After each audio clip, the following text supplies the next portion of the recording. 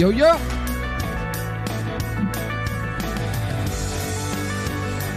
What is up, everybody? Welcome back to another fine edition of this In the Paint podcast. Today on the show, I'm super excited to have on my next guest.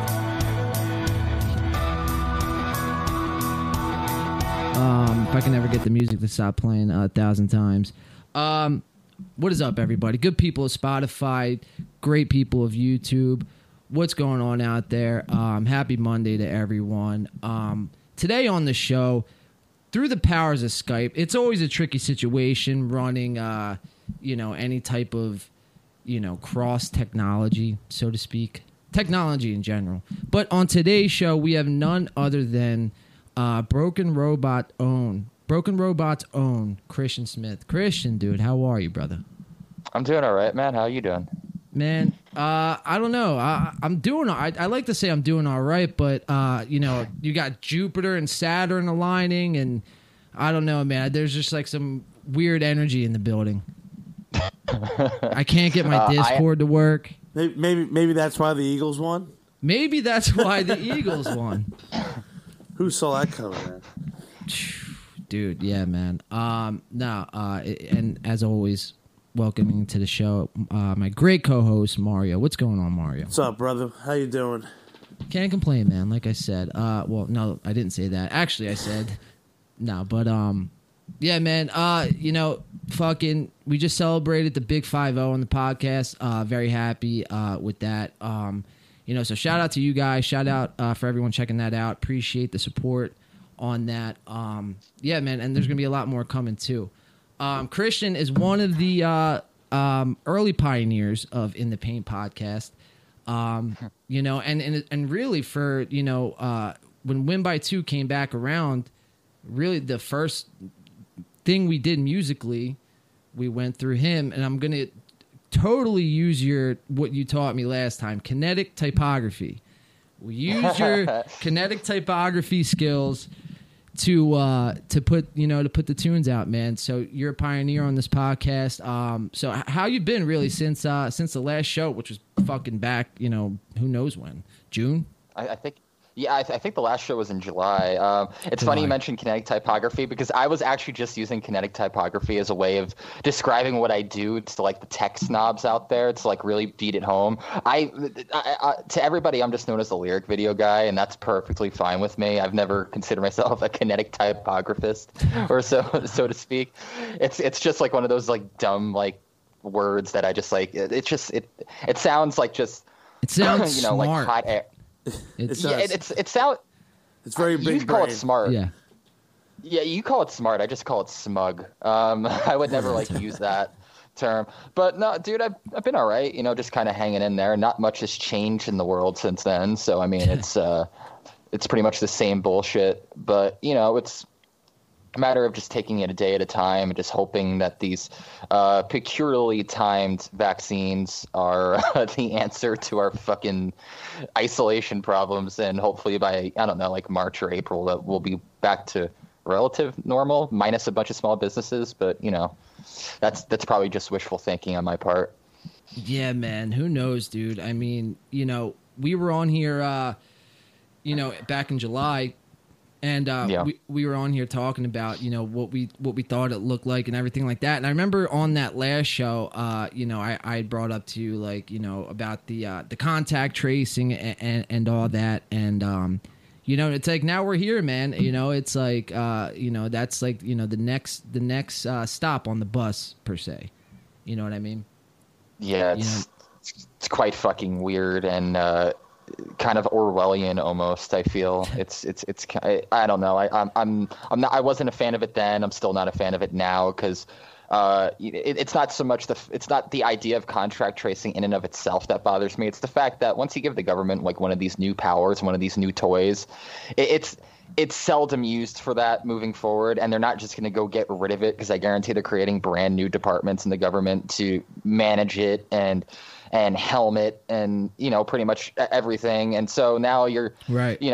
you have this division of the government that is going to have nothing to fucking do within, I don't know, probably like the next 6 months or so. Because, I mean, if you go back historically, the precedent for pandemics is always, I think, 18 months, which if you bring it back to day zero and patient zero in China, which was around the tail end in November in 2019, you got a rough date of like thereabouts like June. So you have like, and that's assuming that the vaccines don't go as planned, but yeah, you have an entire branch of government that's going to have nothing to fucking do past June. So then who knows what they're going to use it for? Maybe they use it for, you know, I don't know, and I don't care. The fact is, it's kind of weird to know that the government can trace back my every fucking step. And it makes me feel very, very uncomfortable. You know where I stand on things. Yeah, I'm a very anti-government person, and I'm very distrustful of anything to do with the government by default. Yeah. So yeah, take that for what you will. Yeah, man, it's definitely interesting, man. You know, it's like you give someone an inch, and in this case, it happens to be, you know, the government. Any government, really. You give someone an inch and they wind up taking a whole fucking 100 yards. You know what I mean? Yeah. You know, slippery slope sometimes. Yeah. Yeah, man. I mean, this kind of stuff, like, you know, like you'd mentioned, Christian, like, who knows what they're going to use it for going forward post-COVID. And, like, the fact that they have that ability now is, like, you know, I feel like in recent years, especially now with the pandemic, like the veil's kind of been lifted with government and people are starting to kind of wise up on these things. But again, on the other hand, they're still getting more and more power through these like different things, you know, like contact tracing and all that stuff going on. Yeah. See, I think it's just a complete, like, there's a polarizing element to it because, yeah, it's definitely like, open some people's eyes to the government and how much power they have on a daily basis. So, like, literally, the world's government's over. We're able to just shut the world down back in March, like overnight. Right. It's because they said so. Right. But by that same token, there's also, you know, I hate to use like derogatory terms to describe people who probably have the best of intentions, but you have like these little fucking bootlickers out there who are just happy to have the fucking government come in and lay the law down to their fucking next door neighbor. And I feel like those people have also been emboldened. And I mean, I'm not taking sides and anything like that, but Joe Biden just got elected. And one of his biggest things in the lead up to his campaign was a 3-month mask mandate. And it's dude. So obviously there's a certain subset of people who don't give a shit about the fact that, you know, these politicians are laying down these, you know, policies to which, like, it's like, okay, 3-month mask mandate was good, but I mean, you also have to remember the original lockdown was only supposed to be a max of 10 weeks. And look at us now in December, we're 2 weeks away from Christmas, under 2 weeks away from Christmas. We're 3 weeks away removed from 2021, which just makes this year a complete fucking just waste in a lot of regards, and not so much in others, but no, but I know what you mean. I know. Yeah, it's just it's obvious that there's definitely a group of people and a demographic of people that have absolutely stepped up and have absolutely opened up their eyes to what I would consider tyrannical, overstepping government law, and then there's other people who are just couldn't care less. As a matter of fact, They encourage more government power, and now we've kind of got this polarization, and it really is. I guess it just depends on who you ask. If you ask me, I mean, I've been the same way since day one. Anytime you give the government this much power, they're not just going to hand it back over once it's done. It's never happened. Right, dude. Yeah, you can go back in history, and you know, it's like I said, you give someone something to start with.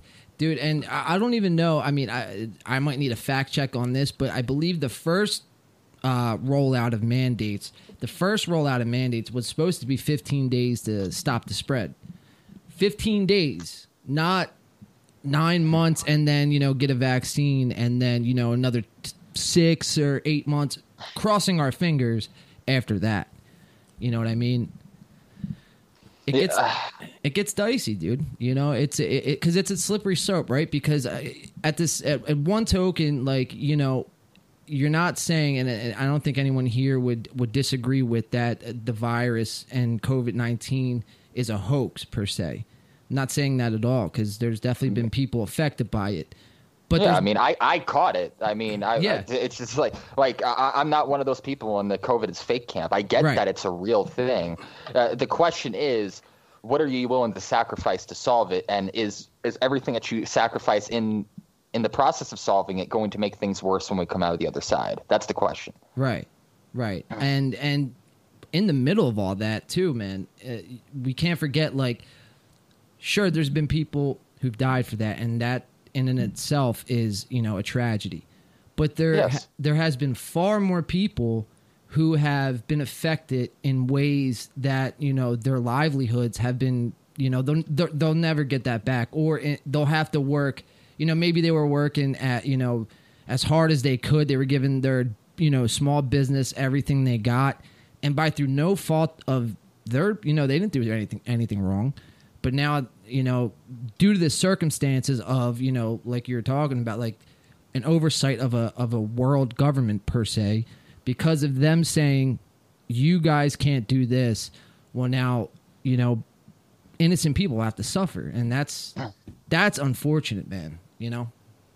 Yeah, I mean, there's a restaurant in Linden called Spiritos, and a very, very, very good Italian restaurant if you're ever in the area, in Linden, New Jersey, and they're up for sale right now. They're trying to sell it, and it's been a staple of Linden, New Jersey for as long as I can remember. Always good food, and now they're pretty much on the verge of just being wiped off the face of the earth, and it's not because that they weren't putting out quality, or they weren't, living up to their promise of good food. It's because that I'm pretty sure there was a 2-month stretch where they could literally do nothing. And then maybe over the summer, they were able to do maybe some outdoor dining. I'm not too sure what they were able to do back over the summer, but something's going on. They're trying to sell right now, and I think it's pretty much a last-ditch effort to maybe recoup some money without having to go bankrupt and just go under. Yeah, man. Mario, I mean, I know we've talked about on the show, but again, the legendary, Voltage Lounge in Philadelphia, just put out a petition to keep their doors open because, they're in threat of going under, man. Yeah, I mean, so far, they've been lucky enough to at least get the landlord's attention now, but, a couple of weeks ago, they were all but shutting down. I mean, they have so much in back rent. They've been literally closed, not able to host any type of events. Right. Pretty much the entire pandemic. So yeah, it's been rough, man. It's a shame too, because music has been the one and entertainment in general is just taking the biggest hit. And for some reasons understandable. It's understandably so, but it's been tough. Well, it's been like, entertainment and, entertainment, on a grand scale has taken a hit, but you have studios and you have, people with a budget, because essentially the people that are going to, no matter what, make it through this is you're going to have a budget behind you. You know what I mean? It corners the little guy. Yeah. The little guy, quote unquote, can put out and be independent and, get by through this time, but it corners them because, there's so many guidelines and then the guidelines change, so much, you know what I mean? They change drastically it seems like every day, and on top of the fact they're already as it is, they're state to state. Right. It's very difficult to kind of keep up with it. And again, for someone like, even if you are like a musician that's on a local level that's like trying to do it on their own, it's hard to like even plan ahead for your future, because on the one hand you can go to a state maybe like Florida, right, that might be more open, but then you come up here to like a New York and it's even here in New Jersey, like, shut down. So it's tough. Yeah, it's completely shut, man. I don't know. I mean, remind me again, Christian. My bad. My memory is flawed. But you also, besides doing the fancier kinetic typography, as we all like to throw around that word, dude. Like I said, as soon as I learned that word, it's like the best way to describe like that whole visual. It's perfect. Yeah. But you are a writer as well, correct? A sports writer. Yeah, I'm a sports writer. You know, I'm also a drummer, but the thing is, I'm not active in any bands right now. So, you know, there's that. But no, I am a sports writer. I do cover. What's up? May I ask why? May I ask why you're not active in any bands? Because I remember last time we talked, there was something. I'm not sure if you remember. I don't want to really give too much away, but there was something, and that's all I'll say. If you remember what I'm talking about, you can kind of.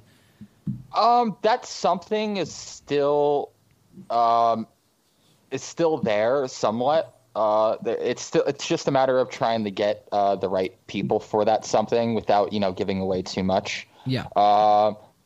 Really, the reason why I've been out of bands for the last 3 years, it's just that I've had some offers, some decent offers to join bands and even do some touring work for other bands through some connects that I've made. But just nothing interests me right now. And the thing is, there was a period of time where I was playing in a lot of bands. I would say from like 2013 to like 2015. Like 2013 to 2014. Where I was playing in bands where I didn't have like any creative control really, and I was kind of just playing other people's music. Right. And I wasn't a big fan of it. And you know, obviously the last stop I had was a band called Alive in the Dark from Union City. And you know, I like all those guys. I talk to most of them still to this day. But it just there was a period of time where like just I felt kind of I don't want to say not wanted because that's not the term I would use. I just felt like I wasn't quite needed. Like I wasn't getting any creative input and like new songs. There was at one point where I don't know if I should be talking about this out of school, but there was at one point where they were thinking about changing the band name and like doing a complete rebrand. Wow. All my suggestions got shot down immediately, and I wasn't too happy with that. There was a few times where they were talking about, okay, as soon as this record's out, they had been sitting on this record for about a good year or two. When I joined the band, and so obviously I didn't have much input in that regards, and then it was getting time to you know, let's start getting some ideas together for maybe a future release or a single or something or anything. Right. And you know, I came up with some ideas. One of our members was very, very, you know, was very receptive to the idea, but everybody else was kind of just like, you know, like whatever. Right. So like I was like, okay, listen, obviously you know, these guys are good guys. They're good people. They're fun to be around. Sure. And I would not go back and change those 2 years that I spent with them. I very, very much enjoyed it. However, it's just like at a certain point, like I play music to create, not just play. Like I want to create something that could resonate with somebody else. I don't want to be basically an in-house studio guy or a live drummer. You know, that's not what my aspirations in music are. They've never been that. It's always been the creative process of music. Like I could give two shits less about fucking touring or anything like that. Like I couldn't care. I mean, maybe at one point, maybe Baby Christian would say, yeah, touring sounds awesome, you know, like traveling the world and everything. Right. I've discovered now in my late 20s that I very, very, very much enjoy my couch and my Xbox. So those are the things that I'm passionate about. But when it comes to music, I'm passionate about creating content, and that's what I've always wanted to do. And you know, unfortunately, I wasn't getting that outlet, so I left. And I gave them plenty of word. My departure was discussed 7 months in advance. I left in July. That's like when I played my last show with them. And I had told them back in January, hey, listen, I'm not going to leave you guys high and dry. You know, I'll do everything that you guys are scheduled to do. If there's anything that you guys want to do, you know, like in the near future, I'll take care of it. But come a certain point, you know, like I'm gone. Right. You know, I'm out. So, and at first it was a bit of a fight. Then everybody pretty much came to terms that maybe that was the best decision for everybody involved. And yeah, and so here I am 3 years later with still no band. And I don't think and it's just from me being picky, really, because I've had offers. None of them excite me because it's got nothing to do with me creating. Right. And I'm not about to like spend 3 weeks away from home, you know, for wear trash pay. Yeah, essentially, I mean, you know, you're wearing just like a mask. You know what I mean? You're being a character. You know, you're just the drummer at that point. Yeah. I mean, but there's nothing wrong with that. It's just, and I respect the shit out of that. That, you know, you even you know, had said that because it is about the creative process, right? That's why we do this, you know? Well, yeah, and that's for me. And trust me, listen, there's guys who out there who are studio session guys who make that their career. There's guys who just constantly like are touring guys and they're just like, they love being on the road. There's nothing wrong with that. And I'm not at all trying to marginalize those roles within music and those people who enjoy doing that. If that is your calling in music and you just enjoy playing it, by all 100% means, go for that. Like, that's amazing. That's awesome. I support you 100%. I've got nothing but respect for it. For me personally, it's not how I fit in. That's not where I enjoy myself. You know, playing music is great.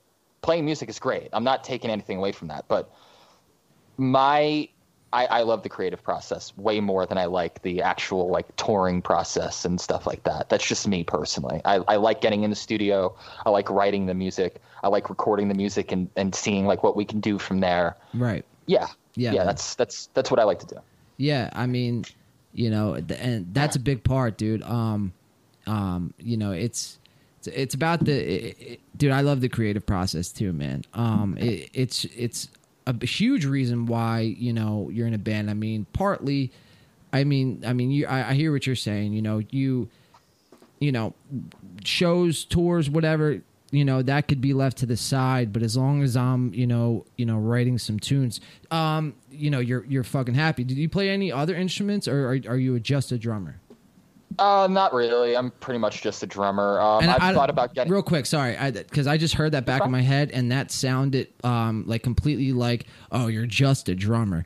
I'm a drummer, man. Like, you know what I'm saying by that. I just wanted to clarify. Oh, well, yeah, no, I don't play any other instruments. Drums has always been my sole focus. There has been, I'm not going to lie, there has been some thoughts about picking up another, like especially guitar, like in the past, like maybe year or so. I probably should have worked on that while in quarantine, but sports writing kept me pretty much under as soon as the summer came along because that's when everything started getting back. Right. So, and then with the congested schedule and everything, I just had no time. Yeah. And also I just got a second writing gig, you know, back in October, I think. Oh, sick. What's that looking like? I write for What Culture. What Culture, basically, they cover a lot of pro wrestling. They cover a lot of TV. They cover a lot of movies, gaming. I think they do a little bit of sports. I'm not too sure where they stand on that. But I've yet to like really soak my feet in that regards. But I'm in their system, and I'm now like I can get paid from them. So awesome, dude. So like we'll see where that goes when that starts. Yeah, congrats on that, man. I have thought about playing guitar for no other reason than just to help me make my own music. Yeah. Because if it's been hard to find other people who are like-minded and want to, you know, at least help out, you know, like, you know, so because I'm not going to get into specifics of what it is or what I'm trying to do, but there has been this project that's been lingering in my head for about like the past 6 years. Mm-hmm. And earlier this year, I thought it would be best if I would get the ball running on that. So far, progress has kind of stalled, so we'll see where that goes. I'm hopeful that I can eventually get it off the ground, but it's going to take a lot because there's a lot of moving parts to it. But yeah, we'll see about that. But yeah, I've been trying to get another instrument in there, but it's just drums. Yeah. I mean, drums is a tough thing, you know, to learn and especially to create with too, if you don't have any other instruments. I mean, you can, I'm not saying it's not doable. But yeah, I mean, and to learn guitar too. I mean, I'll tell you, dude, you know, like we were scratching on the surface in the beginning. You know, we're probably more than likely headed toward like another like phase of a lockdown. So what I'm saying is like, it's like picking up something like the guitar is like time consuming. So like I understand, like, you know, you got to sit down, especially with like my thing is, and this worked for me. It might be different, Mario. I'm not sure if you know you had a different experience with this, but sitting down guitar in the beginning when you're first learning, because it's very time consuming. But when you're first learning, like that incubation period of like you just starting to learn, you know what I mean? That's where you want to like put the most time in, and then as soon like you just like drums, dude. Like you pick it up, you know what I mean? And then you know now you're running power chords or chords, you know what I mean? I always find like it's that initial. You said that initial. Pick it up, learn a couple chords, learn a couple, you know, get some basic theory knowledge, whatever, and then just from there, play the shit out of that until you have that down. And then from there, just keep branching off. And then eventually you'll find all those hours playing that over and over. At the end, you know, now you're writing songs. Like, you know, a year later, you have your own music written. Right. Yeah. Yeah, it goes, you know, it goes...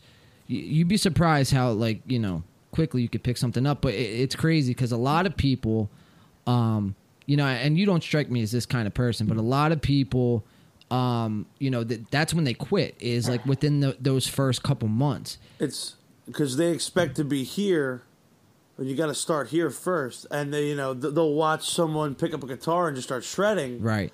And they're like, oh, I want to do that. Well, to do that, that guy's been playing for 20 years and does X, Y, and Z and plays every day. Right. You have to do that. Right. Like people just try, and that's what happens.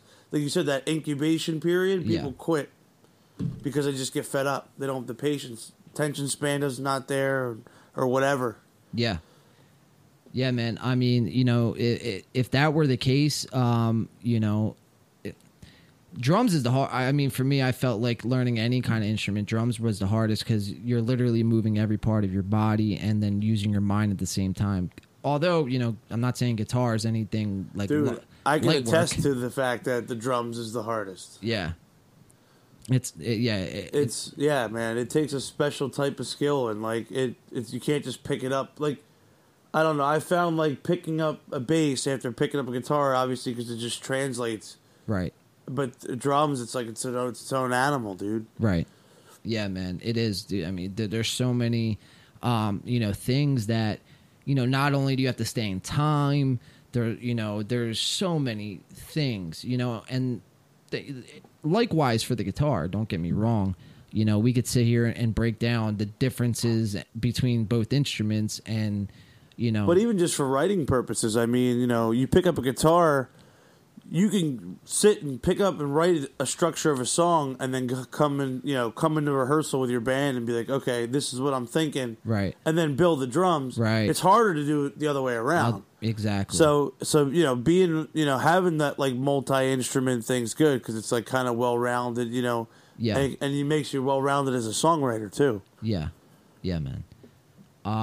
Yeah, dude, it's, you know, that's for people, I mean, I hope that's the case for a lot of people. I mean, you know, is picking up some kind of hobby, you know, through, you know, quarantine and turning it into some type of positive, man.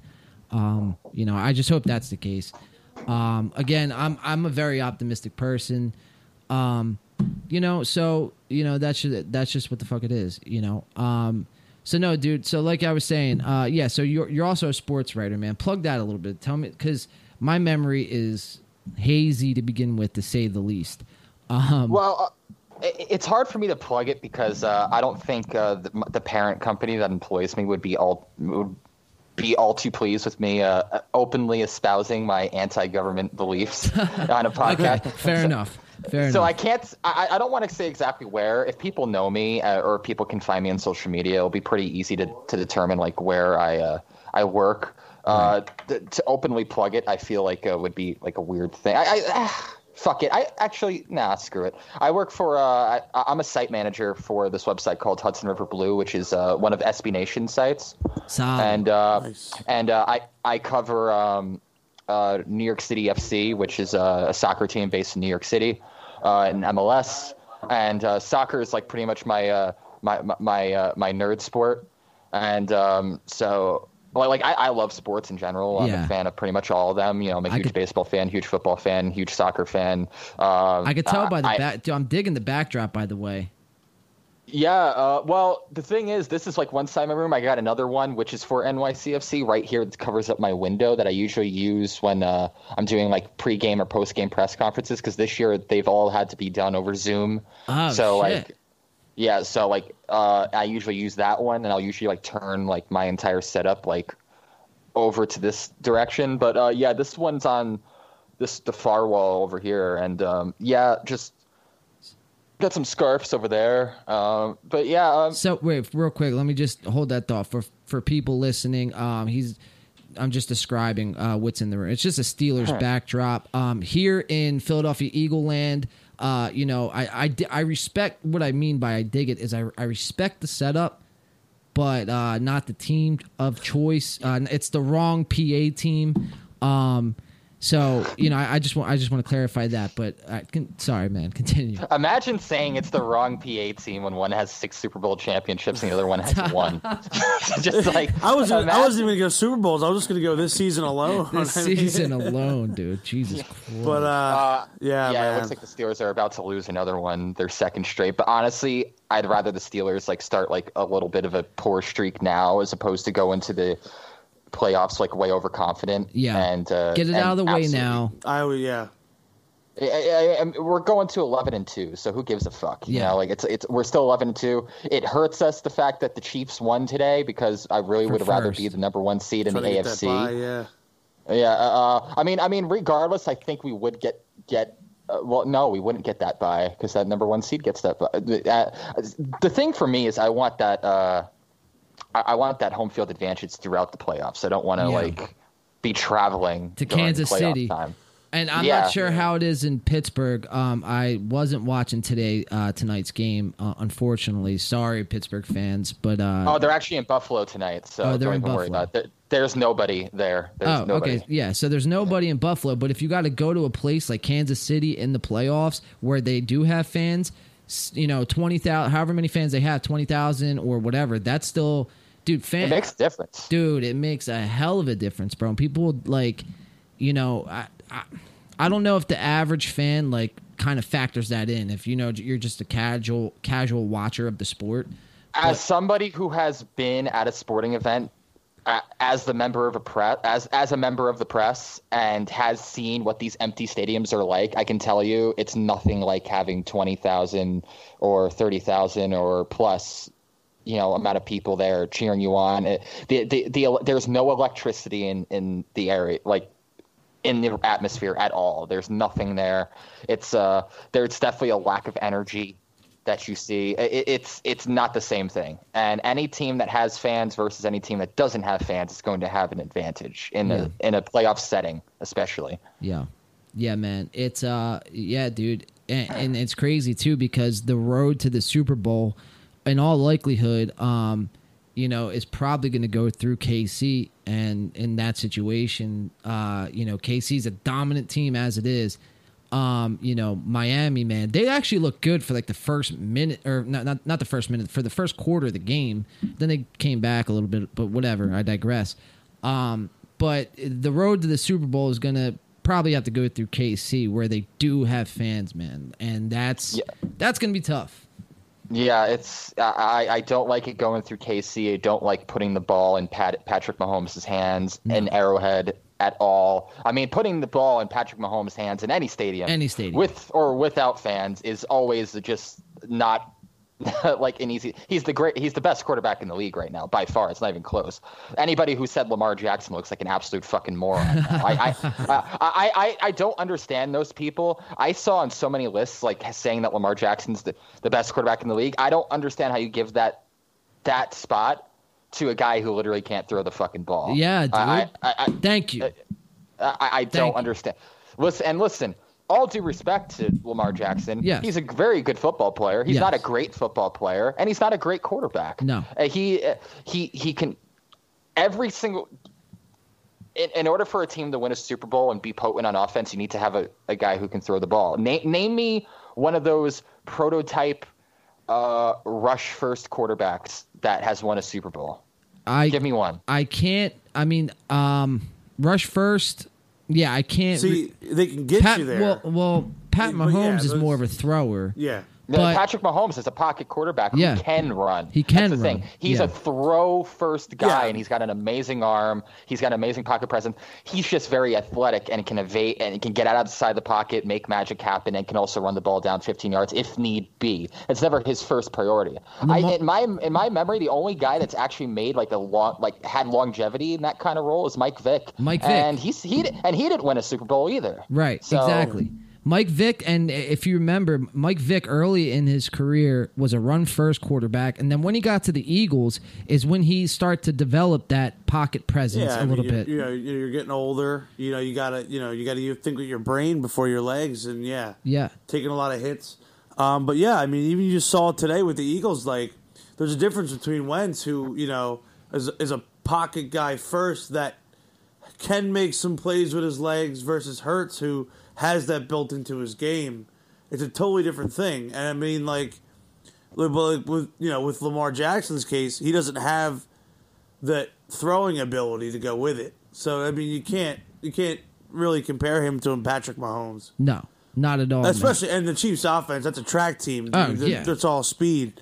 It's insane. It's different, man.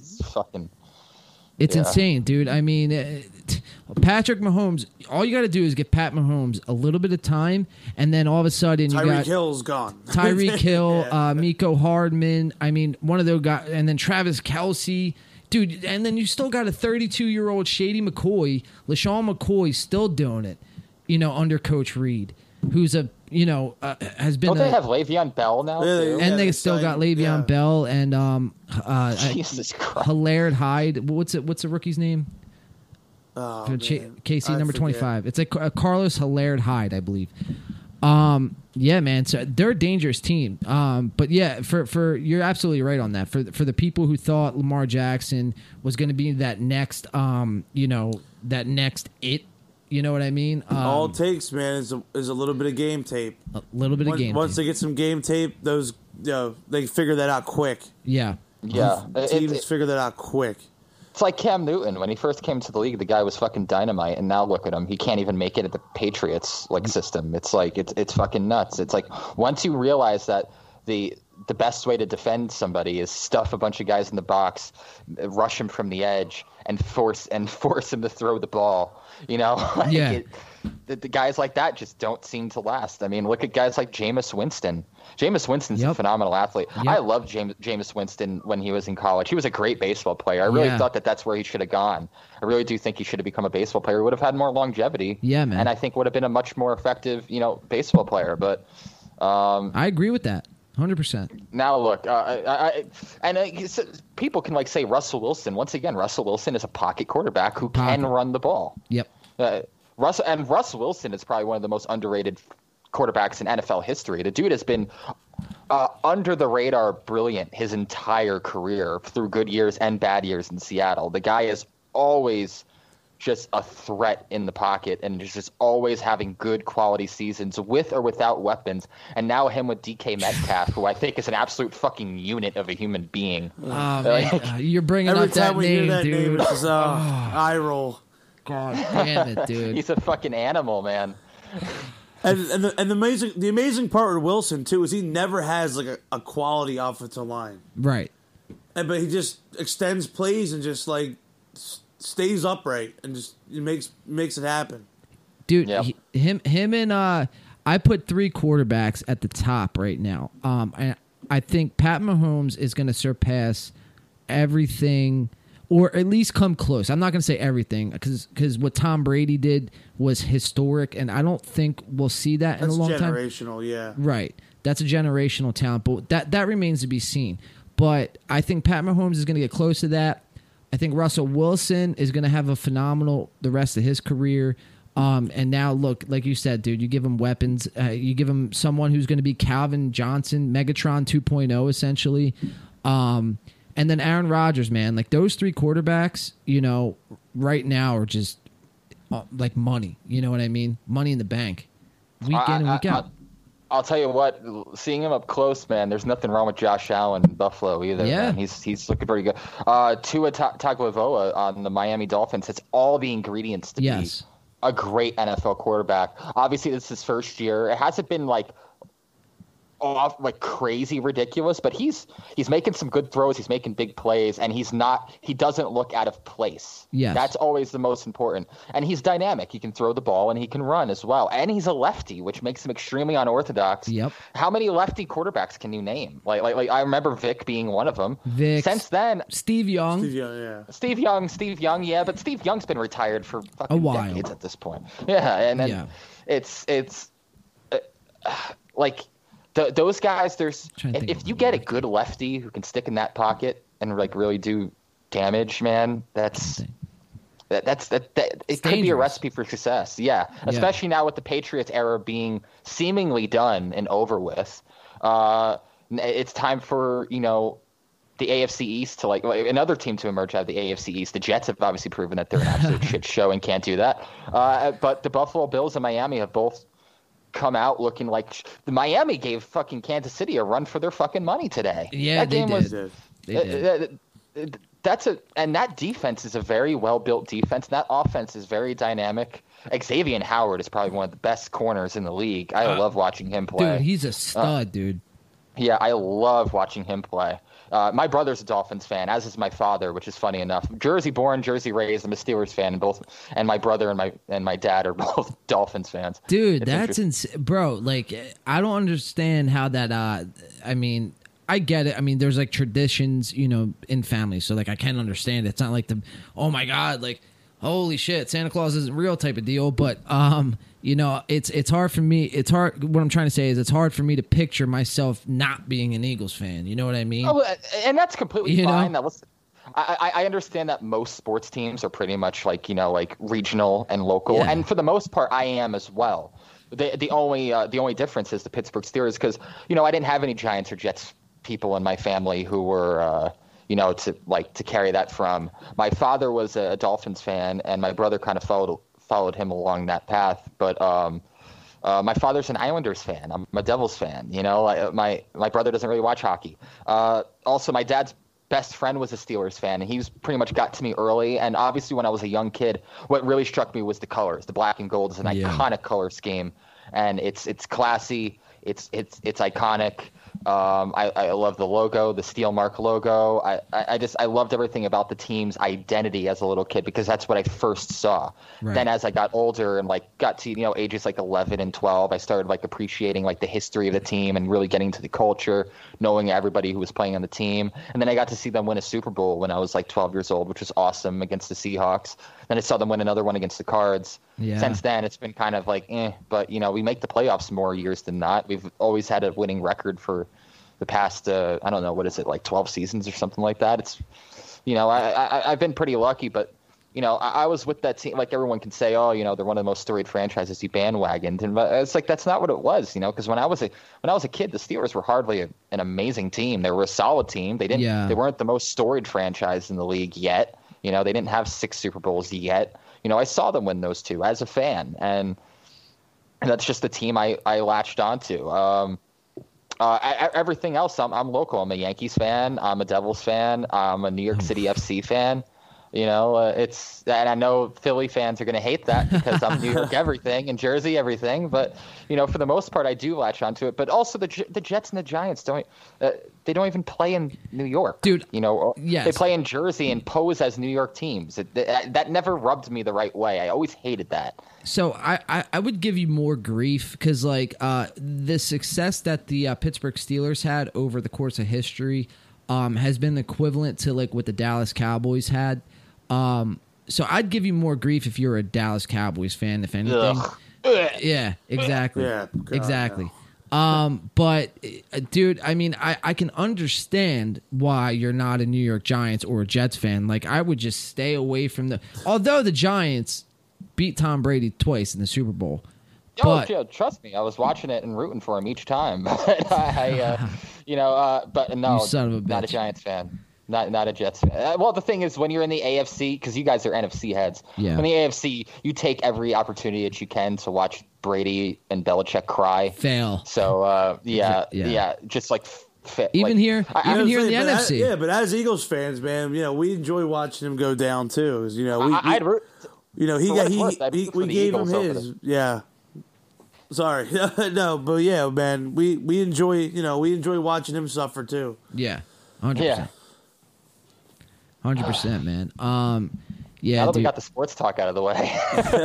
Dude, it's amazing how we could start the show talking about government conspiracies and then lead it on to sports. Yeah, we've covered the whole gamut of our podcast in one episode. Dude, I mean, that's why, it's always a pleasure. Like when this episode was coming up, I was like, dude, this is going to be awesome, man. Because I remember the last one, and I was like, dude, we could take it in so many different directions, which is awesome, man. And also, I still have time because the Steelers are getting their asses kicked. So I'm with you guys for the long haul now. So let's get into it. What do you guys want to talk about? Let's see. What do you guys want to talk about? Well, Mario. All right, so first of all, for everyone, you're gonna throw me right under the bus. No, I'm not gonna do that. Let me reel that back in for a second. I won't throw Mario under the bus. I was just gonna say, you could let everyone know what's been on my mind lately. No pun intended. No, man. Obviously today is Monday the 14th. It's really Sunday, the 13th. We're watching the Steelers game, obviously, but at the time of the release, it's going to be Monday.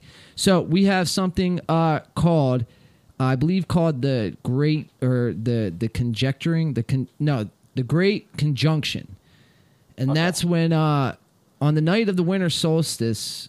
I mean, it says December 21st, man, on like this random Google search. But anyway, I thought it was tomorrow, but it could be December 21st. But it's when Jupiter and Saturn, they align. And there's like meteor showers going off. There's aliens being discovered. I'm not sure if you guys have seen any of that. I have not yet. I'll do some research. Yeah, I mean, dude, there's a lot of shit going on right now. Obviously everything, going on with the pandemic, obviously. But to me, I don't watch the news, so it's just like I go about my life as like if accordingly. You know what I mean? I don't know, if that's the wrong word, but the topic I wanted to bring to the table, and we can kind of get into it. I don't know how much you guys know about like symbolism, occultism in the entertainment industry. I'm not sure. What you're kind of versed in, but that's something I'm very interested in, is kind of essentially what you have going on now with big government, big money, big tech, anything with big behind it, big pharma that just has so much money to invest and to get a message out there and exploiting the masses over it. So like, for example, like if you've watched Lady Gaga, right? I use that as an example all the time. She's obviously super popular, but she also sings about super dark, twisted shit, and her story is kind of fucked up. I'm not sure if you guys know the story of Lady Gaga. I'm not familiar. What aspect of it? Like, so if my I know a little bit. If my memory serves me correct, she had, I believe it was her friend. And her friend, I wish I set this up beforehand, but I didn't. I would be able to pull it up on screen, but I can't.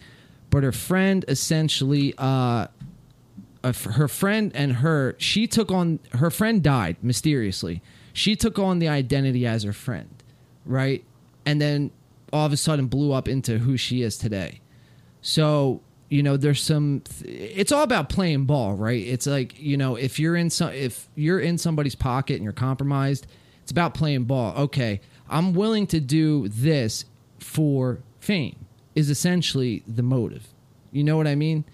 I'm willing to, you always hear this saying in the music industry, selling my soul. You know what I mean? I mean that's that's a topic I wanted to throw out there.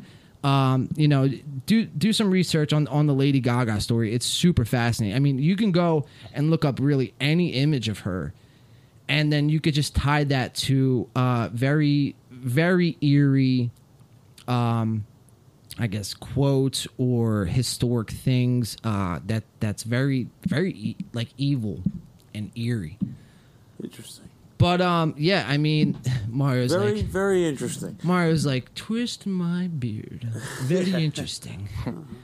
But no, I mean it's funny because like you hear even things just like you see like subliminal messages or artists are they sending subliminal messages with like certain outfits they're wearing or album art or on stage doing things, and it's like I'm not too well versed in it, but I know there's people that really go down that rabbit hole and like have really found some crazy shit. So there's another great example too of this. If you guys are familiar with Lil Wayne and Drake and Future, there's one of their most successful songs was called "Love Me." And for everyone out there listening, everyone out there watching, I'd say if you haven't, this song came out back in like 2014, if my memory served me correctly. Watch that video. Watch that video, and then you tell me what you see. You know what I mean? And you tell me it's not fucking crazy, bro.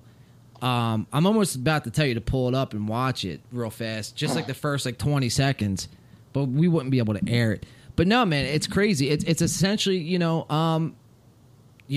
fucking selling your soul to fucking rock and roll, man. Are you about that life? I definitely have my conspiracy theories about Hollywood, especially when it comes to like sexual deviancy, like pedophilia and everything like that. I'm not too sure how much of it actually has to do with the occult, even though I wouldn't be surprised if I found out that some of it was. Me personally, there's definitely a lot of imagery that definitely shocks sometimes and kind of like catches your eye. I remember as a kid watching the video for On to the Next One by Jay-Z and Swizz Beatz. And yeah, I remember watching that video and being like years ago, and then I was like, this is some pretty crazy shit that I'm watching right here. And but also there's a part of me that is also like that also believes that these artists are hyper aware of the conspiracy theories that revolve around them. So maybe they throw in some imagery here for a buzz, like, or to like get or create some controversy and get people talking, because what's going to move the merchandise more than people talking about your merchandise? Because like, let's say I came up to you, it's like, oh, did you hear about this band? They did this, that, and the other thing, and I'm very, very bizarre. Odds are when you wake up tomorrow, you're going to be like, what's the deal with this band? Then you check it out, or what's the deal with this album? Then you check it out. You're like, I actually kind of fuck with this, right? So there's definitely a part of me that's definitely wary about that, and definitely wary about occultism in Hollywood and in various forms of media that comes out of it, such as music, film and TV. But by that same token, it's like I can't acknowledge that without also acknowledging that maybe these people aren't as insulated as one would think, and are also doing it for quote unquote, I don't want to say attention, but doing it to stir up a little bit of shit, kick up the conversation and get people talking about their product, which is at the end of the day, which is what they're trying to sell. Right. And there is that. You definitely have that aspect of it where I forget who. Actually, fuck, man, this is gonna bug the shit out of me. I want to say it was maybe like Lil Uzi Vert, was talking about how he was a clone, essentially, but because you hear about all the clone. I'm not sure if Mario, if you're familiar, Christian, I'm not sure if you're familiar with, the whole clone thing too, but to what you were saying before we go off into clones and shit, to one conspiracy at a time, John. Jesus, but fucking no. What I'm saying is that, you could do it for buzz, and there definitely is that. But on the same token, man, it's crazy, man. Because like, I see people like Tom DeLonge, and then I ask myself, is Tom DeLonge an industry plant? And what better person to be one than Tom DeLonge? Someone who has a super mass following, who's in one of the most, if not the most popular punk rock band, to date. Blink-182 is by far the most popular pop punk band of all time. I think that goes without saying. 100%, right. But for him to leave and to go chase aliens, is... Yeah, so then you have people. I mean, yeah, it goes back to like, maybe I just think way too much into it because like I'm like, yo, man, he's definitely out there like fucking, he's just bought and sold. You know what I mean? He's just controlled opposition because he's just trying to let people know. But then what you just said actually was a great point was just to move their product, and maybe he's just a conspiracy theorist who wants to chase aliens. I don't know, man, but or maybe he. I mean, I try not to. My thing has always been I try not to attribute everyone's action immediately to nefariousness, like right off the bat. I try to give people the benefit of the doubt, like especially like independent individuals, like I try to give them the benefit of the doubt, like. That they're not trying to do harm, but there's definitely a part of my brain that definitely says, these people are either a snake oil salesman or they've got something to hide. There's definitely a part of me that, entertains that idea a bit. I think like it's hard because, you mentioned what you said about controlled opposition. I remember like years ago. A lot of people said that about Alex Jones, too, that he was controlled opposition. Right. And I'm not too sure what to make of that now. Alex Jones, listen, I'm going to get some shit for this. I am thoroughly entertained whenever I listen to Alex Jones speak, because even if I don't agree with what he's saying and I think he's absolutely full of shit or he's absolutely batshit nuts, he's entertaining. He's entertaining to listen to. He's like they're trying to freaking frogs get. I mean, how do you listen to that sentence in your head and then repeat it and process that and not find that to be funny?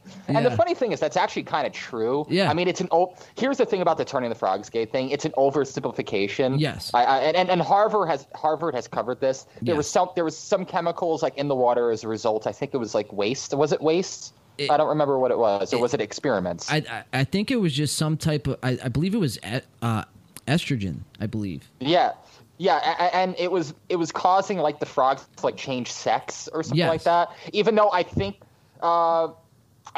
actually frogs can change their sex because I think they're asexual. I think they can change their sex in the same sex environment if like as a defense mechanism, obviously to not go extinct. I believe that that's the case. Don't quote me on that. I'm not too sure. That's pretty insane. All of a sudden, a frog's under attack under another guy frog, and then he just turns to a girl. Yeah, I think it was fucking with their sexual reproduction. You can actually Google it, and it's a real thing. I know what you're like whether or not that was a conspiracy or not, or just a scientific, observation of something that was going on with these particular frogs in this area. I don't. Yeah, that's really anyone's guess. It's entertaining, dude. I mean, like you said, dude, it definitely is entertaining with watching Alex Jones. That I mean, it's hilarious. You know what I mean? Yeah. But you bring it back, and you were saying you don't look, you don't want to look at, when you're first observing somebody, you don't want to look at them as, they could be up to, no good, essentially was what you were saying, right? Yeah. Okay. So, but like my combating on that would be like, it's hard for me to look at people in a sense, people with money is what I should say. People in power. Yes. People with power. Right. And people in power that have control over fucking whatever. You know, and you hear about the pedophilia shit, man. And once you start hearing, horrifying. bro, once you start hearing shit like that, it's like, you know, if this person's doing it, man, and then you hear like there's 800,000 kids alone that go missing in the U.S. a year. That's dude, I've got a fucking a 3-part documentary I need to show you. It's by a YouTuber. I'm not going to say his name because I don't want to get you pulled down or flagged or anything like that. I also don't want to draw too much attention to, you know, respect certain other things. Yes. That could get me in hot water later. There's a 3-part documentary that I have to show you and the guy actually got pulled down. He lists out the evidence. He's doing his evidence in real time because originally the video, like in part 1, he was saying that because he debunked QAnon last year because he was like, okay, listen, so QAnon, maybe there's a little something to this, but it's not a thing. Right. He's like, it's not a thing. QAnon is not a thing. Controlled opposition. So, yeah, it's people fucking trolling on 4chan. That's what QAnon was, and but he was you know, he was hearing all these conspiracy theories about like pedophilia in Hollywood, and he was actually going to make a video, not quite debunking it, but making it seem overstated. Right. And saying like maybe this isn't going on, and he actually like did a lot of research that you see him do in real time, and actually report it to the FBI. And at the end of the 3-part series, he actually connects it all to it's pretty fucking insane. The line of evidence that he uses, and I'm going to send it to you after we get off here. But it's fucking his YouTube channel's now down. They took him down. Yeah, dude. Look, man. I like having fun, and you know, I enjoy having fun and being open minded to a lot of conspiracies and shit like that. Don't get me wrong, but it's what you just said that scares the shit out of me. It's that like this quote unquote out of the box type thinking is what is getting people pulled down off of YouTube, off of Facebook, off of all these platforms, man. And just because you like, I've said this before, but you know, you being short of like wanting to go out on like a rampage murder spree, you know, if you don't think with the mainstream narrative, if you believe, I'm just using this as an example, but the earth is flat and, you know, whatever, and there's a chance your channel can get pulled down because you think and, you know, want to document a certain thing and create a video around why you think if you did the evidence, such and such and such, or certain political views, man. And when people's speech gets taken, that's where it gets me worried, man. That's what really fucking gets me worried, dude. Like big time. Like it's crazy. You know what I mean? Because it's like you get boxed into certain things where it's like, all right, well, you can't talk about X, Y, and Z, so I guess we'll just talk about how, you know, the daisies are growing in the garden and the world is just fucking sun fucking shining rainbows. You know what I mean? Mario, what are your thoughts on interdimensional child molesters? Well, are we going back to football topics now or what? Wow. Man, I don't know. Like, this is the first time I'm co-hosting the show, and I'm kind of just like soaking it all in rather than interjecting with my point. Like he said, dude, this is a crazy first episode to be co-hosting on. This is the one. It's weird because, like, you know, to go off of John's point about, you know, talking about these type of topics is like, you know, what you could even look at it in terms of like, I'm not far this, far that. I'm not an extremist in this or that. I'm just, like you said, having fun, kind of looking into things and kind of just going down the rabbit hole and see where it leads. And it's leading people to be taken as having some sort of agenda one way or the other, and being banned, being, you know, taken down, being demonetized, being, you know, watched. It's just like, you know what I mean? It's crazy. But like, I mean, it's fucking wild. Good. Really quick, John, before you get into it. I want to make it known these are private companies. Twitter, YouTube, they're all private companies. Facebook, yes, they can do whatever the fuck that they want. Yes, but I think that we have reached a point where we are not questioning the role that media plays in society and the power that they have, because we pretty much have a monopoly. We have a monopoly or a duopoly on information now, and where you can get it and what's viewed as acceptable. Yep. And every single time that you have an opinion that dissents from what is the general consensus, I feel like it's always flagged down as like, oh, this could be fake news, or yes, we have blocked this. We have removed this Twitter user for violating our terms of service, and the terms of service get more vague. Yeah, man. Each passing year, we were just and the talking people about YouTube's. You give them dude. You give them an inch, and they fucking want the whole thing, bro. Yeah, and it's also a matter of like, it's getting to the point where, and also if you look at who serves on like these conduct boards, you have like a lot of these ideologues who I'm not going to name who have an invested interest in that side being suppressed, or otherwise, completely silenced, or just inconvenienced. Yes. You know, you have a lot of people on that side of the spectrum who are in control of a lot of the, especially on YouTube. They're I don't want to call them panel, like they're bored of like, I think, community guidelines.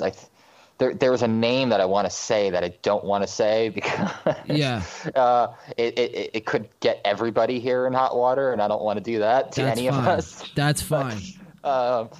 She's a bit of a crazy lady, and I believe I know this woman. It starts with an A. Yeah.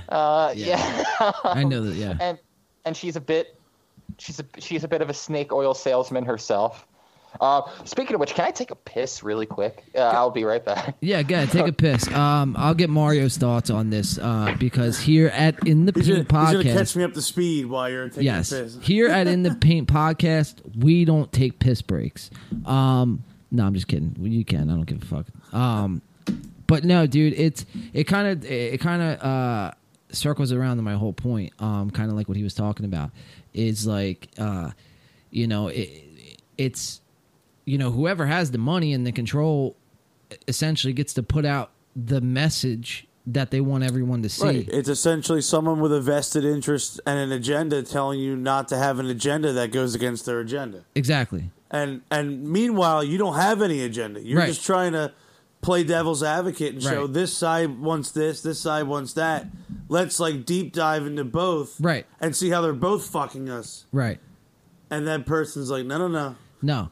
Listen, we're taking you down. We only want this water bottle to be consumed, and we don't want the rest. Essentially, you know what I mean? Right. And man, that's when it gets dicey, bro. Like that's when it's like you got to really look like at what's going on in the bigger picture, and it just makes it easier for the top to weed out the bottom. Exactly. And to have control over the bottom. It's billionaires convincing millionaires to tell the middle class that the poor are irrelevant, if that makes sense. And blinding the middle class to the fact that you'll never be one of them. Right. You'll be just good enough to where you're happy and conformant. Bro, but you're never going to be them. But we outnumber them. But you're right. But the problem is they outnumber you with their bank account and they got you. They don't want to. They don't want to see us in the streets, though. Is what I'm trying to say. No, because they know what'll happen. If that's the case, like if that were to ever happen with people, they would know what Well, they all. I mean, they also. I mean, if we're talking about they, quote unquote, they also have the backing of some very high personnel. I would choose to speak, but that's not to say that there's some crazy shit that. Listen, motherfuckers. We have some shit too. At the end of the day, this is why I just stay out of this stuff. By the way, guys, I'm back. Can you guys hear me? Yes, we can. Well, okay, perfect. The woman with the A. Let's talk about her for a second. Let's do it. I'm sorry if this is going to cause a shitstorm, John. Mario, I apologize profusely. Bring it on, brother. there is a woman by the name of Anita Sarkeesian. Yeah. Who got big during the days of Gamergate. Are you guys familiar with what Gamergate is? I think John might. Mario? Yeah, so John, you Gamergate? probably know better than me. Yes. Okay. Yeah, okay. Gamergate's a long story, and that story changes depending on who you ask. Right. And what side of the spectrum that they or what side of the aisle that they're currently standing on. But essentially, Anita Sarkeesian is this woman on YouTube who had her own YouTube channel. I think she still has her own YouTube channel, and she had a series. She's a feminist. She's a third wave feminist to be exact, and she had a YouTube series called "Tropes Against Women in Video Games." Now, and basically, she would be using it as a way to describe video games as this breeding ground for misogyny and quote-unquote misogynist story beats in video games and tropes to do with women and their role in video games. Now, while I'm definitely in agreement that women haven't always been portrayed greatly in video games. No. That's not. I would say that those examples are the exception and not the rule. I think that we've had plenty of powerful female characters in video games. I mean, Lara Croft was an icon. Yes. In her time. Absolutely. Yeah. And such, and that was back in the 90s. And she would use these arguments. Mind you, this series kicked off in I think about like 2014, 2015 thereabouts. Oh, excuse me. And she basically like first off, she wasn't using her own footage. There was this YouTube video that I'll link you guys to later that shows her actually lifting gameplay footage off of other people's channels and then using it as her own. She described herself as a gamer, despite the fact that in 2010 there was a video circulating of her giving what seems like a lecture in a college classroom about video games, and she said that I don't play video games, and then she's like, I'm not at all, and that she wasn't a gamer, and actually she then proceeded to list probably some of the worst stereotypes about video games ever that are completely unfounded and not true. Yeah. Shortly thereafter, and there's this one analysis that she did in the game Hitman. I don't remember which one it was, where he's in a strip club, and the task is to sneak past the strippers. I think I remember this game. Was Hitman the game with the bald dude? Yeah. Agent 47. Yeah. You don't play Hitman? Come on. No. John. No. I was just making sure. Yeah, no. Agent They adapted 47. the movie too, I think. Yeah. No, that movie's terrible. Don't watch it. Yeah. It's not. Sorry, continue. Sorry. But she's basically, she makes it seem that you're incentivized to kill these women, but in actuality you're not. She also says that you have a dehumanized view on them, which is not true. They actually talk very, very ill of your target, and also you're kind of made to empathize with them if you actually stay long enough to overhear the conversation. Now you're actually penalized for killing these women, so there's actually no incentive to actually hurt these women. Right. That penalty is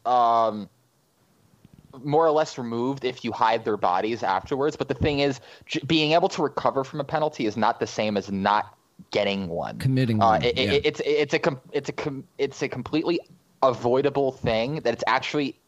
And you're incentivized not to hurt anybody, because collateral damage in the Hitman video games is a very, very big deal, especially when you're one of those completionist whores who want to get 100% the game, and go through as pretty much that silent killer type, like as you're supposed to. It's a stealth based game. You're not supposed to be initiating conflict, running. Yeah, especially to go after someone who's not your target and who poses no threat to you immediately unless you're spotted by them. But you can easily just sneak right past them. Yeah, it's actually quite easy. If you're going after the initiative of this game, just to clarify, you're not going after video game strippers. No, you're going after specific targets that are laid out for you. You're a contract killer, and you have one target in mind. Maybe sometimes I think 2 or 3. but for the most part, you have a very specific guidelines that you need to follow for these jobs. And to say that it is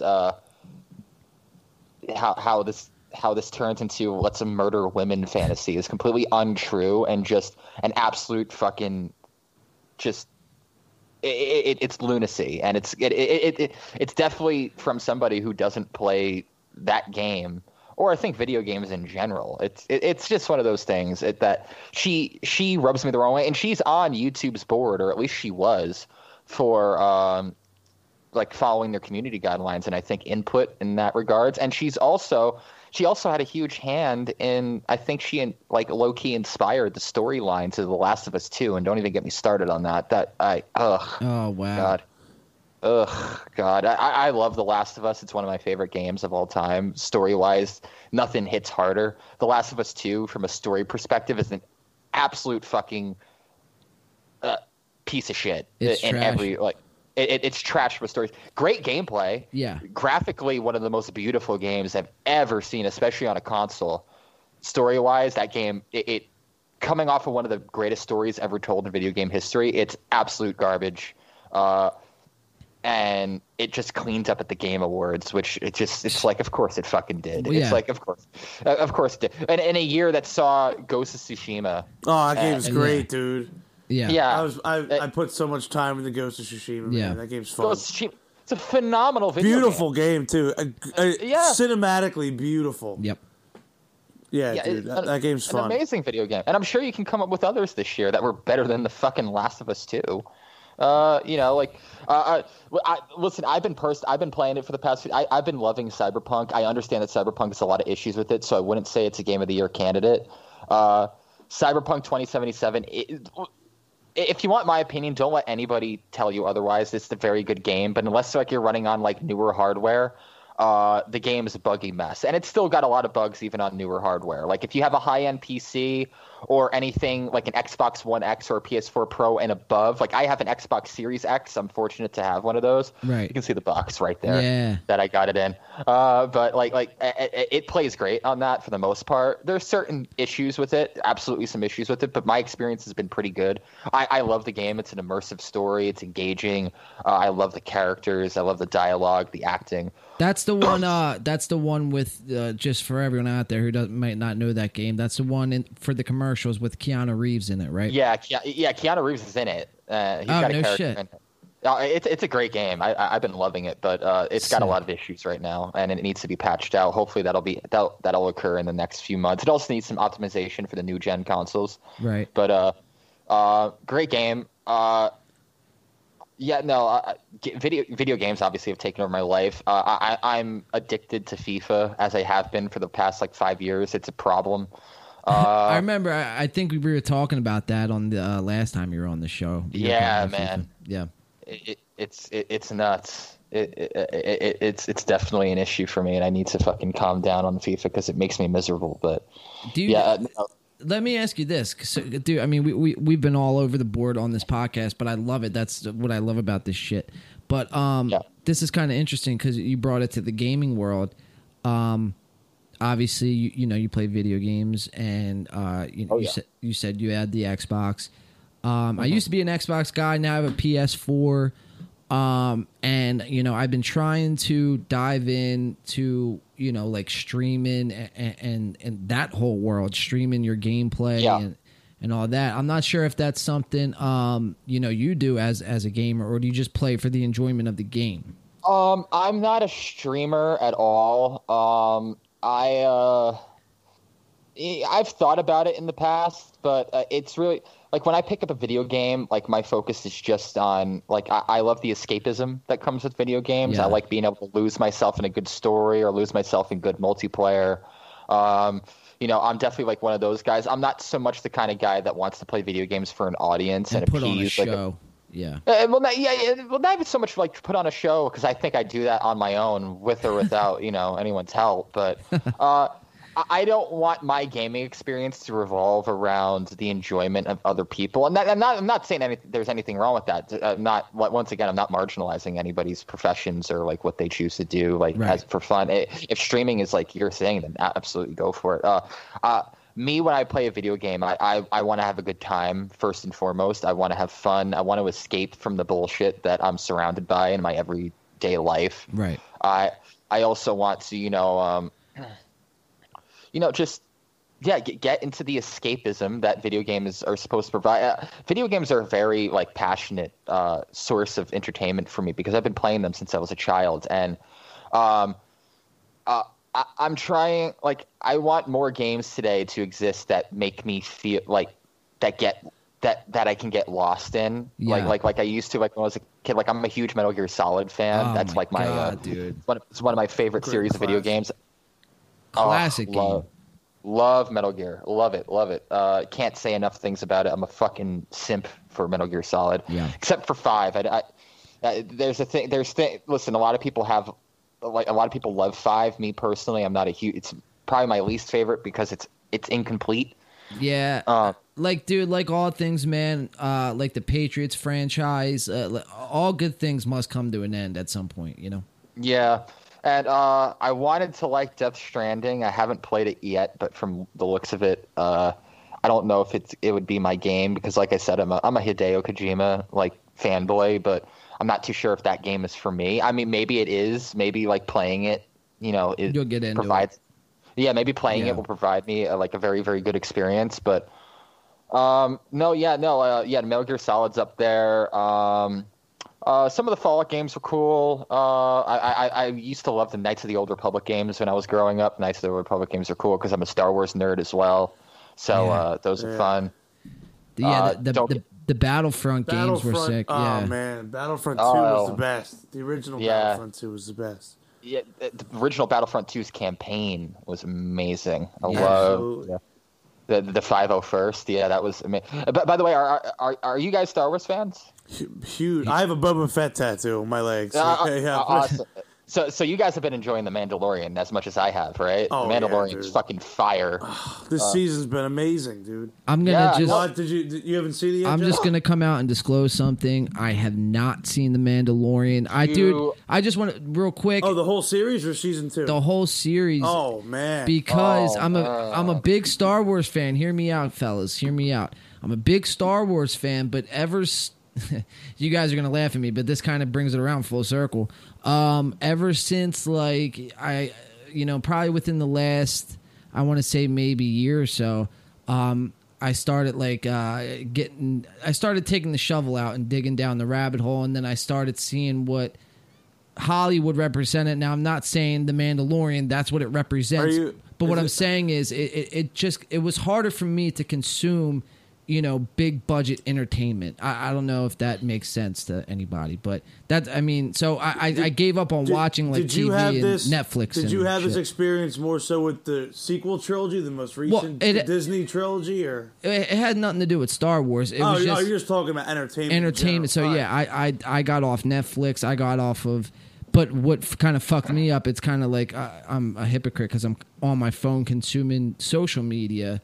But it's like it's trading one addiction for the next. But continue, please simp over The Mandalorian because dude, I'll live vicariously through you guys on this one. I don't want to spoil it for you because I would absolutely recommend you check it out because it's definitely a return to form for Star Wars and maybe gives me hope for Disney stuff. So here, let me. First off, The Last Jedi is the worst fucking movie I've ever seen in my fucking life. I hate that fucking movie. Yeah, it was. It goes and just undoes everything Star Wars, from the way they did Luke Skywalker to just everything. I mean, and there's a lot of things, and there's a lot of I mean, the social commentary with, I'll let you take that one. Go ahead. Well, here's the thing. When I saw The Force Awakens, I was like, okay, I didn't hate that. Yeah. That was all right. Like I spent $15 on a ticket. I don't regret spending $15 on watching it. I'm glad to have seen it. Definitely better than most of the prequel stuff. Definitely better than episode 1 and 2. Episode 3, I do like in the prequels. I do like episode 3. Too. Yeah. Yeah, like I do like episode 3 in the prequels. So I was like, not as good as number 3, but you know what? This sets up some stuff. It's a bit of a New Hope rehash, but it sets some stuff up that could be interesting down the line that I'm willing to invest myself in. Yeah. Then Rogue One came out, and I was like, I fucking love Rogue One. It blew me the fuck away. Yes. I was like, I was right up to that point. I was totally invested, and then everything that they introduced just really, it felt like Disney had no direction when they purchased Lucasfilm. They just kind of threw shit at the wall, took bits and pieces of George Lucas's proposed sequel trilogy, and then just kind of did their own thing with it, but never had a sense of direction. And a lot of things just never really had a definitive ending to them, or were done in a way where it's just like, it's you either saw it coming, or you're just like, what the fuck is this? Like, where did this come from? Like, they had no direction. Yeah. See, the thing is, like I said, Force Awakens, it's okay. It's not great. It's okay. It's good. Yeah. I give it a passing grade. I'm invested in this. I can get into this in the long term. Then I saw Rogue One, and I was blown the fuck away. I was like, okay, if this is what Disney Star Wars is, I am all the fuck for it. Then The Last Jedi came. John, I had never walked out in a movie in my life. And listen, I could have forgiven the Canto Bight stuff. I could have forgiven the fact that the plot of the movie was literally the dumbest, most boring fucking space chase I've ever seen in my life. I can forgive that. It's actually literally just one chase through space. The whole movie. Yeah. And I can. Yeah. Yeah, and it's oh my god, where do I even start? Because like I felt the same way. I went into Force Awakens, and I came out of it. There's a lot of the same beats from A New Hope, like you mentioned. But I was okay with that, because Star Wars is kind of meant to be like that kind of poetry. It's kind of like, it kind of rhymes, so to speak.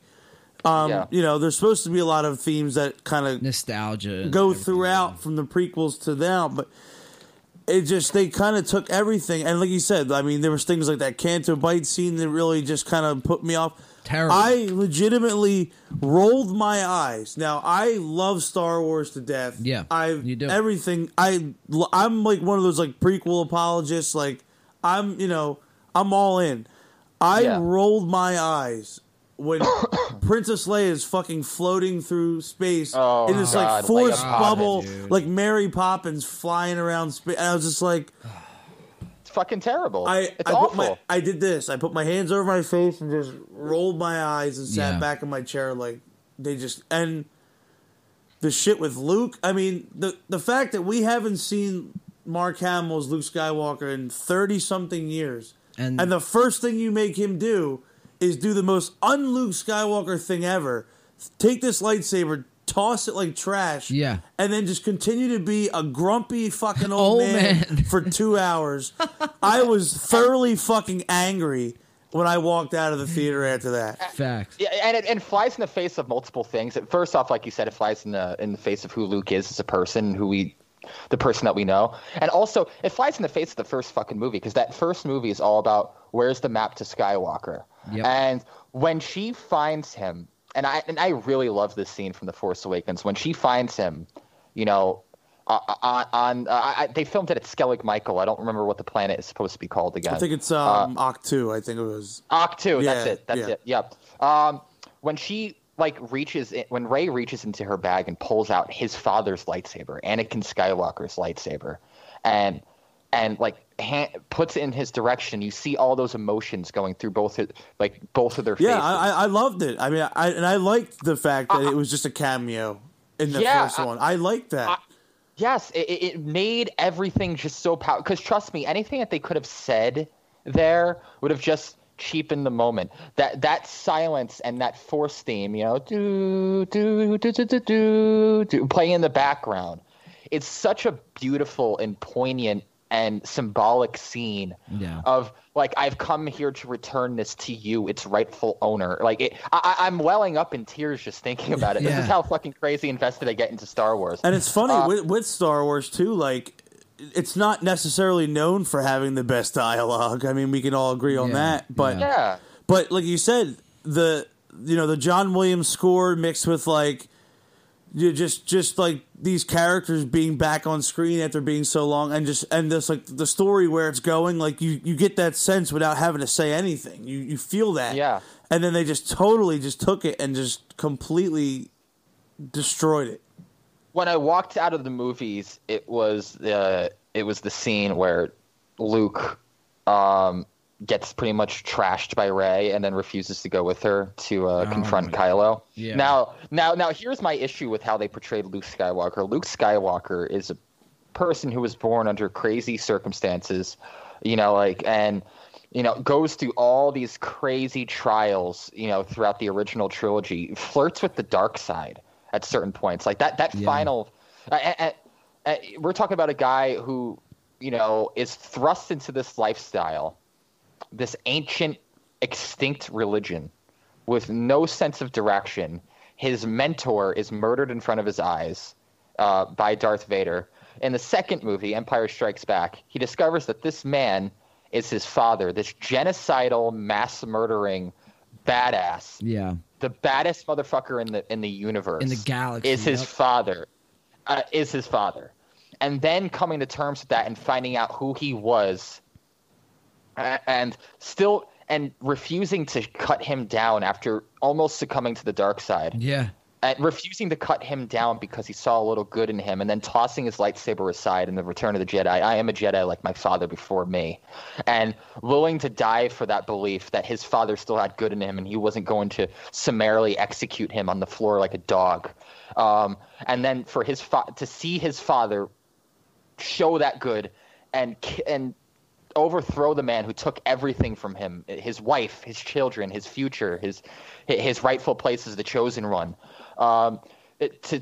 throw him down into that fucking ventilation shaft and to take that helmet off of him and see his father's eyes for the first time in his face, and to get all that information, for that same man to all of a sudden even oh no, I know where you're going with this. Yeah. Even conceptualize even for a second, about murdering his nephew in his sleep. That was the second eye roll. Because he sees darkness in him is absurd. The most unleashed Skywalker. I couldn't. Did we watch the same fucking movies? It's what true. What the fuck did we just do? It's unbelievable. Wait, time out, because this goes back to the fucking point. Excuse me. Goes back to the point of Disney being one of the big six corporations that own all of entertainment. I forget the other five. It's like Disney, Time Warner. I think What's that? Say that again. Sure, I'm sure Amazon's in there somewhere. Well, probably. They've got a lot. Yeah, probably now. Yeah. But there's like the big six. It's like Time Warner, Disney, and a few others I'm probably forgetting. But it goes back to what they want out. You know what I mean? Because that's not the fucking Luke Skywalker that we fucking... No, he's the quintessential good guy. Yeah. And he just became this hermit, and it was just sad because, I mean, you expect this man to have, he brings back the Jedi Order, restores the Jedi Order, trains Jedi. What happens with Kylo Ren. I guess in that sense, I guess I understand being a little jaded, but at the end of the day, I mean, to do this complete 180 that just made no sense and had no, you get no sense of that from the original trilogy. It was just blasphemous to do. Absolutely. The thing is, the entire deterioration of the Jedi, of this new Jedi Order, is completely dependent upon Luke's impulsive decision to almost murder Kylo Ren in his sleep, which causes an uproar and causes an uprising, because Kylo now goes into defense mode, and of course is going to fucking raise havoc. And trust issues, yep. Yeah, this entire decision is made off of this dumb decision that the Luke Skywalker we know and seeing everything that he went through would never make in the first place. It's fucked up. Yeah. Yeah, man. Yeah. cut out for a second. It's there. all good. We heard you. It is fucked up, dude. They did Luke super wrong, man. They made him like, Grumpy from the Seven Dwarfs, Snow White and the Seven Dwarfs, essentially. Yeah. I mean, it's, yeah, man. And think about that, John. The personification of the hero's journey is Grumpy from the Seven Dwarfs now. That's what he is now. And then doesn't even have the balls to face Kylo on his own. Has to send a fucking force projection out. We were robbed of a scene where he can pull his fucking his starfighter out of the fucking sea, which I literally thought they were setting up when I first saw it. Like, pull it out like Yoda and bring it full circle, and then go back and confront his demons and confront the child who he failed, like face to face. And he doesn't even have the balls to do that. He has to fucking literally project himself across the fucking galaxy to make it happen. It's fucking gross. Yeah, and then and listen, and I understand what J.J. Abrams was trying to do with Rise of Skywalker. I get it. He was trying to retcon The Last Jedi. He was trying to throw out the piece of paper and said, okay, I know you guys hated this. This doesn't exist anymore. Let's get back to Star Wars, but it also failed for trying to, because the damage was done. It became fan servicey to the point where it wasn't like Mandalorian fan service has been amazing so far in season 2, because it's been callbacks, it's been, oh my god, I remember this from, I don't want to get too into spoiler territory, but I watched this Star Wars spin-off show that I remember this character or this planet from, or this plot device that works. It all ties together, and it makes the entire Star Wars saga this one neat timeline that's tied together in a bow, where Rise of Skywalker kind of makes it like this. It's, hey, we know you love Star Wars. Here, Palpatine's back, and guess what? He has an entire Sith fleet of Star Destroyers that have been just sitting on this planet for God knows how fucking long, and he's just deciding to just come back and restore the Sith. Oh, and that Snoke guy didn't matter either. Oh, yeah. Guy, he was just a failed experiment that was kind of just a waste. A waste of fan fucking service CGI. For the sake. Yeah, it's fan service and a waste of Andy Serkis, mind you, who's awesome. Oh yeah, brilliant Andy Serkis, and they wasted his talent. Yeah, and here's the thing: it's fan service for the sake of fan service to get like those what we would call in pro wrestling cheap pops. Yeah, it's not to actually. It's not actually like everything in The Mandalorian. Like, their fan service serves the plot, and it serves it in the right way. It's just subtle enough to like where like it's like, okay, I'm watching fucking Star Wars, but also like there it's like, oh shit, I do remember that. Like, I do remember Operation Cinder from fucking Battlefront 2, the new one. I do know what they're talking about. I do know what that droid is. Yep. I do know what that thing on fucking holy shit, fucking Boba Fett's got knee rockets. He totally does, because we read that on the fucking toy box. Right. Right. And they'll actually even go a step further where it's like, hey, I remember that bounty droid, but guess what? That's not IG-88. That's IG-11. You know what I mean? Like, it's like they take it one step further where it's like, these characters are not just these one-off characters. Like, there's a whole galaxy of them, and it's like, I don't know. It just feels so much more natural. I mean, the way it's shot too, it just feels more Star Wars. I mean, it's got that like Western in space feel. I love it. The Force is very strong with Dave Filoni and Jon Favreau. By all means. I mean, Dave Filoni did the Clone Wars and Rebels. I mean, did we expect anything less? And Jon Favreau is the guy who put the Marvel Cinematic Universe together. So it's it's a match made in heaven. And they're not trying to fucking reinvent Star Wars in their own warped narrative. Maybe they have their ideas, and they're perfectly entitled to those ideas and those beliefs, but they want to make Star Wars media for Star Wars fans. Yeah. I was going to say, the one thing I feel now, too, is Star Wars is back to being this space adventure. It's not back to being this, like, overly woke social commentary, and it's like... And, it's just refreshing, because it's like, at the end of the day, there's still social commentaries within Star Wars, but as there always has been. As there always has been, and they're back to being, like, part of the plot and, like, part of the overall themes rather than, like, being shoved down your throat. Yeah, it's a subtle it's subtle and it's tasteful and it's not so on the nose, because like in the new movies it's like, I know what the fuck you're doing now, because you've pretty much made it fucking obvious. In the old movies, obviously, like Star Wars was birthed during the Vietnam War and the aftermath of the Vietnam War. Like Right. George Lucas wrote the stories and the treatments of those stories while the Vietnam War was going, and you can see a lot of those themes in the early Star Wars films, and a lot of those themes would definitely be considered left-leaning or liberal or maybe even further. But Yeah. the thing is, it's on the nose and it's serving the story. The story isn't Exactly. serving Yes. it. It's not Right. this. It should always serve the story, and the story shouldn't serve it. That's how it should always be. Because if the story is serving it, then you are going to make moral compromises to make sure that that narrative stays consistent throughout. to because, get that narrative and- out. Yeah. Exactly, and that's another reason why I like The Mandalorian. It's so nuanced in how it approaches these issues and approaches like these dynamics, because we're discovering a lot of things. Well, we're rediscovering things that we already knew, but that the layman who doesn't follow Star Wars lore like to the T, to the letter, might not have known. Like, and especially to do with the Mandalorian movement, the Mandalorian religion as itself. There's a lot of things that people like us Star Wars geeks will know, Right. but a lot of the casual people who just go see the movies won't. Right. And that's why the Mandalorian works, because it's got the budget to sustain. Disney's got those fucking Mickey Mouse They got dollars. that Marvel man. money too.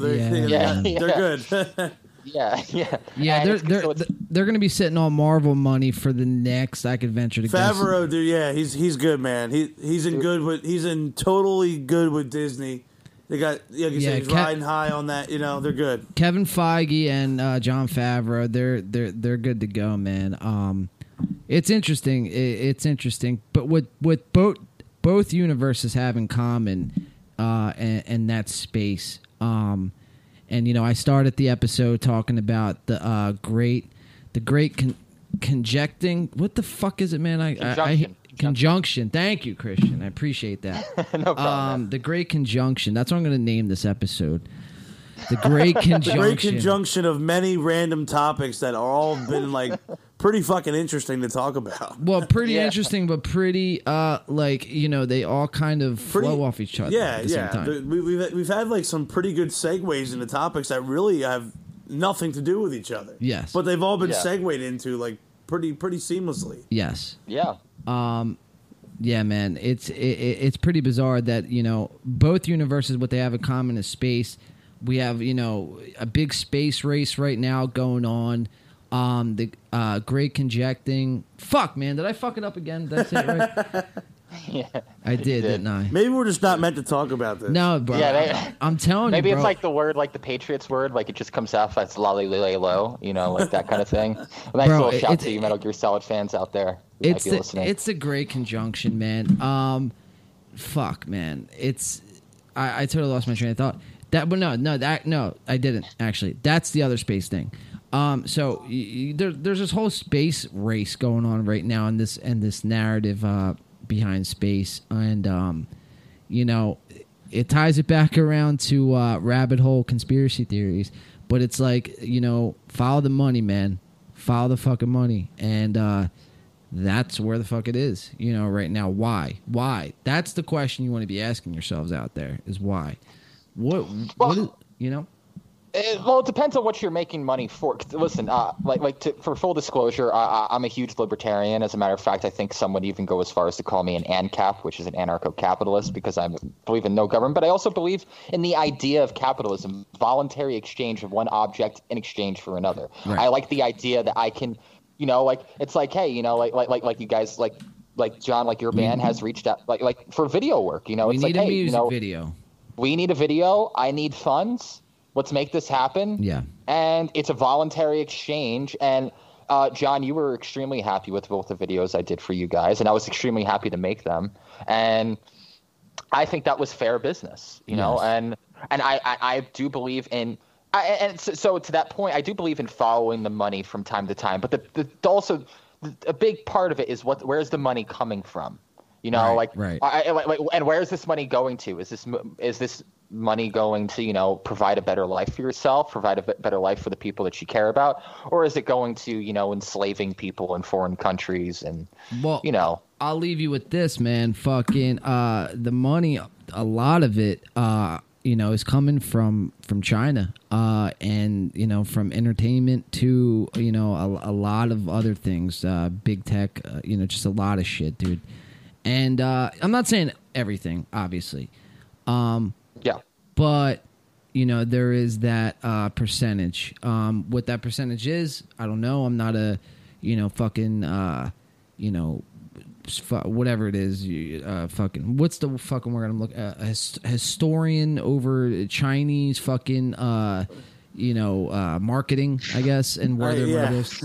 I'm not one of those. If you thought I was, I'm not your guy. You don't know what Mao's commercials looked like. Exactly. But fuck, man. Nah, dude. Dude, this has been fucking solid, man. What's your plans for the New Year's, man? What do you got going on coming up the rest of 2020 and into 2021? Well, in 2021, hopefully I'll still be covering sports if I didn't get myself fired tonight. Actually, if you can cut that part out, and let's reset that. No, please, actually, in reality, cut that part out. Because I don't want people to getting any ideas, because there's some trolls out there. Yeah. For the rest of 2020, pretty much just going through the motions. New York City FC play. They resume CONCACAF Champions League play on December 15th, 2 days from now, which will be done in a bubble down in Orlando. So I'll be covering that for as long as they're involved in it. Then we should be getting the next season around March, so hopefully still doing that. Hopefully still doing lyric videos. I haven't done one in about a month now, but hopefully still doing that. And also just hopefully just getting improving my quality of life. Hopefully maybe Nice. Quitting smoking would be a good start. Yes. That would be a good one. Yes. Just I don't know, just hopefully all good things, maybe trying a few things under the surface and seeing, where some stuff can go, basically just a chill kind of environment, and hopefully more Mandalorian if they can start production on it soon. That would be nice, because I don't think they've started production on a third season. I think there might be some issues with getting that off the ground. So I really hope they can get to doing that. I was looking forward to seeing the new Batman movie, but that got delayed till 2022. So that trailer was great too. Yeah, the trailer was phenomenal. But I mean, in hindsight, we have on Christmas coming to HBO Max and select theaters. Typically, I hate to say it, but red states that are open. Wonder Woman 1984. DC. I wasn't a big fan of in the early 2000 teens, but on this back, I guess 4 years or so, 3.5, 4 years, DC's kind of pumps a new life into itself. So I'm definitely excited for that movie coming out on Christmas, man. Which is going to be one of the biggest blockbusters of the year. It's probably going to be the biggest blockbuster of the year, Wonder Woman 1984. Oh yeah, think of all the views it's going to, all the viewership it's going to get. I mean, all those streams, it's going to be massive. Yeah, they're definitely going to lose money off of it though. With streaming, it's going to take. Yeah. It's going to take a lot for them to recoup that money. So I'm pretty sure that they'll have another wide theatrical release once that can happen. I'm pretty sure a lot of these movies are going to get re-released in the coming months, as more shit starts to open, hopefully, fingers crossed. Make sure to bring your papers to the movie theaters, man. That's all I'm saying. Oh God. Make sure to bring back your contract tracing history report. Yeah. Oh, bro, fuck. Yeah, man. That's all good shit, dude. Us here, fucking, we're gonna be working on some music, so. I mean, you're definitely fucking always, top on our list to work with. Once we have some new music, record it. Which, I mean, if you hung on to us up to this point, we are working on a new release. And by release, I don't mean just a song. I mean songs. I'll leave it at that. So we'll definitely be working together in the near future. As far as Win by Two, and there's some other things too that me and Mario have discussed, kind of branching off and kind of doing so. There's definitely going to be some work that's going to be needed to be done. Oh yeah, man, no problem. If you're, I got you. Yeah, if you're on board with it, then we're on board with it, man. You do a fucking phenomenal job, so I appreciate that. Yeah, man. Yeah, of course, dude. Christian Smith, man, this has been fucking a pleasure to have you via the powers of Skype. I'm sure now all of our devices are probably tapped right now, being wired and watched by the FBI. And the NSA loves me. And yeah, dude. No, but this has been a pleasure, man. Where can everyone fucking find you at? If they want to, if you want people to find you, if you don't, I mean, most of my social media is pretty locked down. I mean, if you want to try your hand at me on Facebook, you can find me there. Christian Smith. You can find me on Instagram at Christian Smith is dead, and that's where can people find your work?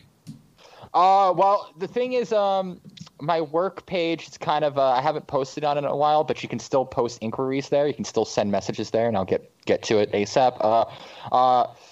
My company is called Broken Robot Productions. We specialize in doing lyric videos. We also do streaming videos as well, and you could probably fill out a few requests if the situation is correct, or if all the circumstances are correct, rather.